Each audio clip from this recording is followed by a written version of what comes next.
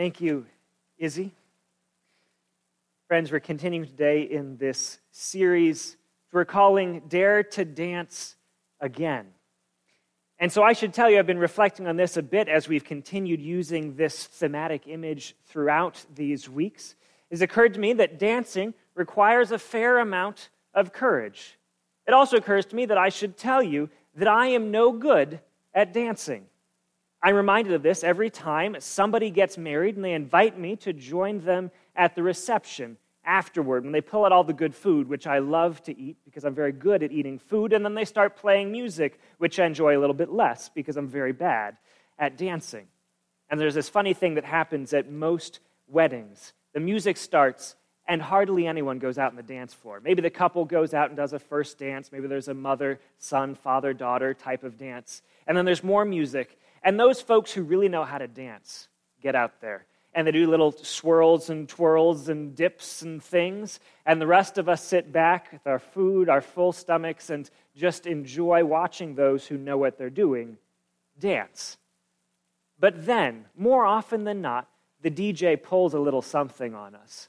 After all of these good dancing songs comes on the chicken dance or the YMCA or something that everyone knows the words and the motions to. And all of a sudden, everyone wants to get up and dance. And those of us who don't know how to dance still try to hang back, but nobody ever seems to let you do that when the chicken dance is happening or the Macarena or anything else. There's this mass movement to get out onto the dance floor. And when we all get out there, when we take that risk, because it is a risk for those of us who don't know what we're doing, to be on a dance floor, it turns out to be a rather fun place to be. A little electric and energetic as we're all doing something together, some of us poorly, some of us well, but enjoying the experience of being together, dancing, rejoicing, living, having a great time. This series is called Dare to Dance Again. It comes out of this idea that we are a people, as a people of faith who have hope and resilience that can dance and rejoice after difficult things, and we've been through our fair share. But I've been starting to wonder, as we've been working through these scriptures, if maybe I missed an opportunity to call this Dare to Dance Together. For in fact, as we go from Easter to Pentecost, there is this movement from something difficult, the death of Jesus, into resurrection and the celebration that comes. But there's also a movement that the scriptures trace, and as we have been following, of the church being birthed in the world, where it goes from Jesus and 12 disciples and a few more women outside of that, the close inside group of followers that suddenly expands and grows to include more and more. There is an invitation, a reaching out, a pulling of others into this great dance that the church does.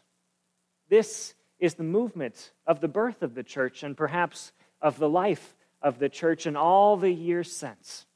The Holy Spirit working the turntables and inviting us all onto the dance floor.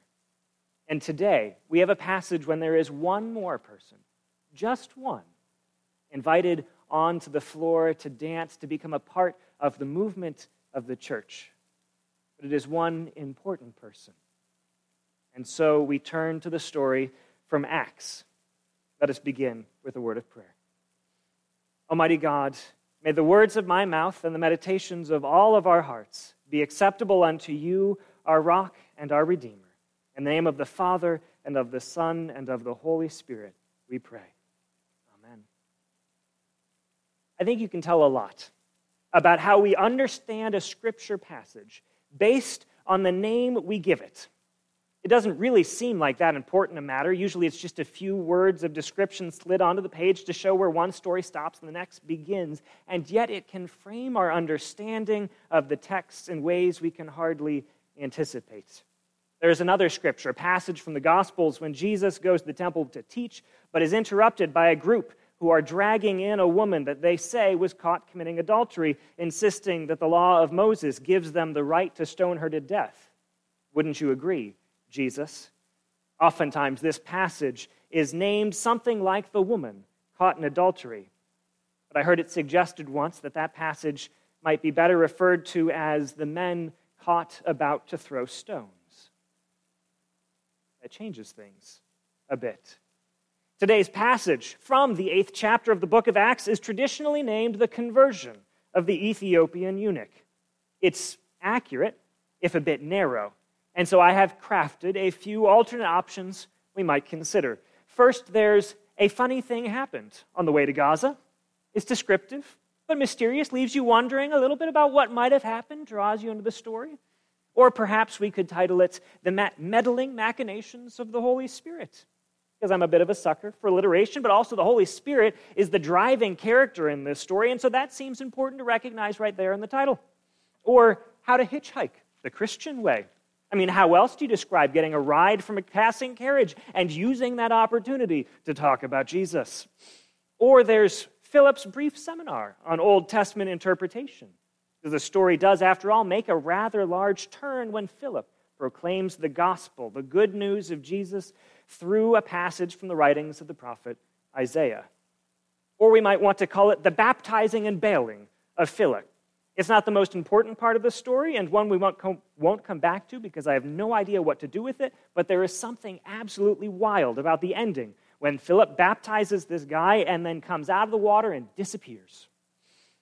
Or perhaps we could call it,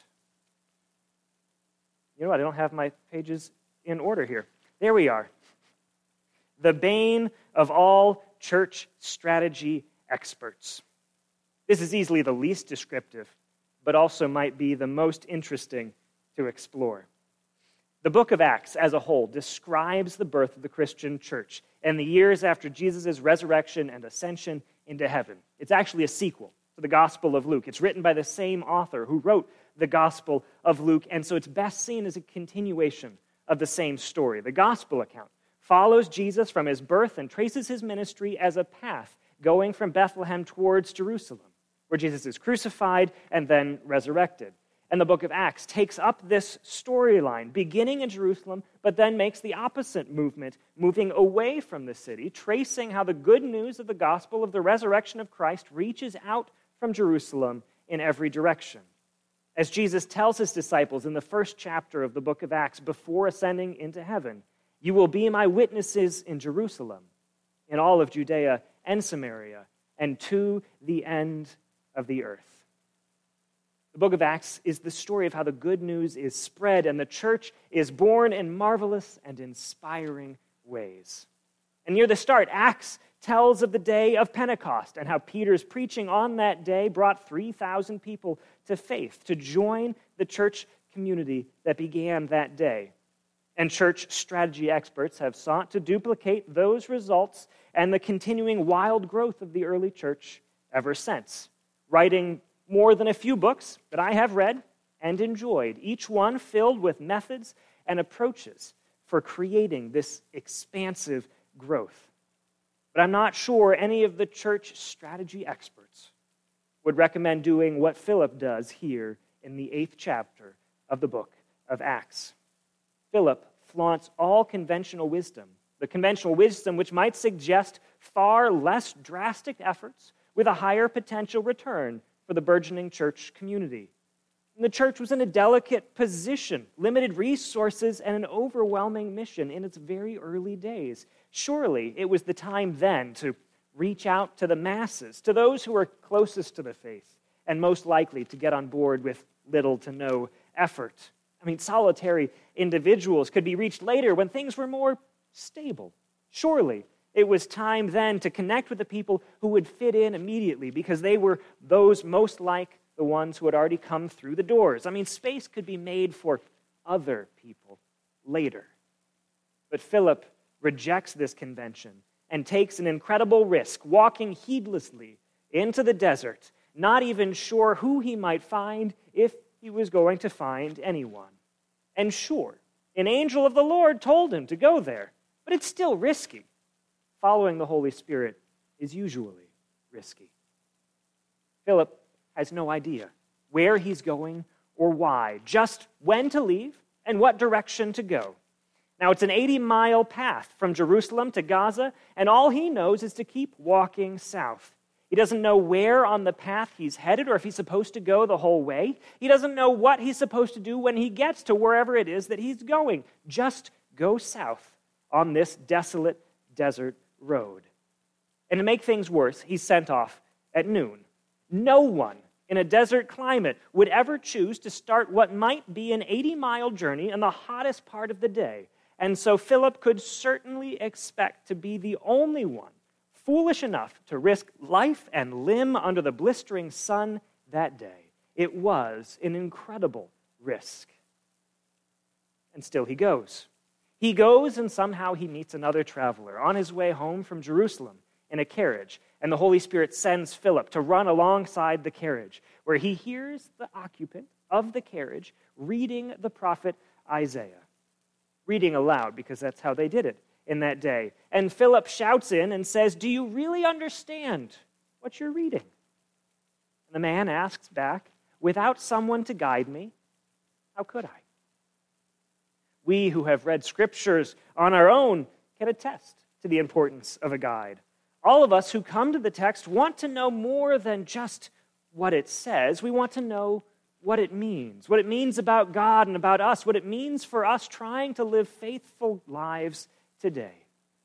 And as much as we wish we could understand Scripture plainly on its face, as much as we wish we could take in the words without the challenge of needing to interpret them, we know what the rider in the carriage knew. It's a more challenging task than that. And so Philip steps in, explains how Isaiah wrote something that had meaning long before Jesus was born and has meaning now that Jesus has lived and died and been resurrected. How the story of God has long pointed toward the good news that the church was now tasked with sharing to the ends of the earth. And then suddenly, there is water in the desert. "Look," the rider said to Philip, "water. What would keep me from being baptized?" And it's not an idle question. It's not an idle question because there is much that might keep him from being baptized. It suddenly becomes important that this rider was introduced to us not with a name. He is never given a name, just a string of adjectives all presented at once in the Greek. A man, Ethiopian, eunuch, official. He is outside of the faith and outside of the church in about every way that he could be. And even his presence on the road that day attests to his outsider status, because he had gone to Jerusalem to worship, but likely had not been granted entrance to the temple. He was outside of the nation and the people of Israel. He was ethnically a minority according to Philip's worldview, and he was a sexual minority the world around, having been castrated and made a eunuch at a young age. He could not change himself to become anyone else. He could not change any of these things about him. And yet, there were scriptures that seemed to limit this man's participation in faith. One in particular, from Deuteronomy, that said that any man with crushed or severed genitalia cannot fully belong to God's people. There is scripture that could have stood in the way. What would keep me from being baptized? The man asked. Do you understand what you are reading? Philip had said. And the man said back to him, how can I, without someone to guide me? And suddenly Philip's method of understanding and interpreting Scripture becomes important not just to share, but to live. Who is guiding whom? Who guides each of us in our understanding of the text and how we use it and how we live it? There is water there alongside the desert road, which could not have begged for a baptism any more perfectly than if the Holy Spirit had planted it there, which may well have been the case. It would be a risky thing, baptizing this man. Following the Holy Spirit usually is risky. Philip may well have paused and offered up reasons not to continue. Maybe he should talk to the church leaders in Jerusalem first to determine their official position on the issue. Maybe they should wait a few years or centuries until the church could be more fully established. This could be a controversial baptism. The entrance of this man to the faith in the church could cause division in the church he wanted to enter. Maybe Philip should say no. Maybe Philip should say, not yet, not right now. We'll see. But instead, Philip steps out of the carriage and into the water without a word. Scribes in all of the years since have sometimes tried to give Philip some words. Read this passage in most Bibles, and you will find a footnote with a verse that was later added to give the carriage rider a chance to confess his faith. It would seem that some have thought there was something that could prevent his baptism. But I'm reminded here of a story that I love about an ancient biblical manuscript that we have today, written in Greek, with a single word in one of the epistles, one of the letters, that was written and then changed back, with a note added in the margin hundreds of years ago by a scribe, which said, "Fool and knave, quit trying to fix the text." Sometimes the scriptures we encounter are challenging or difficult, but we might remember that we are not to understand them on their face, that we are to wrestle them and wrestle with them, that we are to seek out guides and the work of the Holy Spirit. For the Holy Spirit was at work, leading Philip there and into the carriage and to the water. The Holy Spirit was at work, and nothing would stop this man's entrance into the church of God through baptism. And so it was a few chapters later in Isaiah, further than the man in the carriage may have read, that Isaiah, the prophet of God, exhorted the people of God, "Do not let the eunuch say, 'I am just a dry tree.'" For a eunuch who could not have any children of his own would often have been seen as a dry tree, there to grow and to die the end of a line. But the story of God and the people of God and the church of God has always been to bring us together into a family, to ensure that we are living and growing together. "I am the vine," Jesus said to his disciples once, "and you are the branches. Branches that are tended by the gardener, pruned and moved in ways to ensure that we flourish and are fruitful. Those which are not, that do not want to be moved, that are too afraid to risk reaching out into the empty space, are sometimes cut off and thrown away, because the gardener is hard at work ensuring that the vine and its branches reach out to embrace a trellis or perhaps the world. What would keep me from being baptized? The rider of the carriage asked to the man the Holy Spirit had sent his way. Sometimes this passage is called the conversion of the Ethiopian eunuch. To be converted is to turn from one position to another. And perhaps there is an argument to be made that the man who went to Jerusalem seeking God and the people of God had a conversion of a sort. Perhaps there is also an argument to be made that Philip had a conversion of another sort, from one position and understanding to another, as he came around to listen to the Holy Spirit answering the question, what would keep this beloved child of God from being counted in the family of God? There is an argument to be made, perhaps, that is a conversion of the entire church. That through the proclamation of a good question, through the movements of the Holy Spirit for those who are willing to risk a bit, that the church understood what it was and who it was for, what it meant to be fruitful and to flourish, to love as Jesus had loved, to count all people as children of God. Do you understand what you are reading? How can I, unless there is someone to guide me? Thanks be to God. Amen. Friends, as we continue in worship, I invite you to stand in body or in spirit as we sing.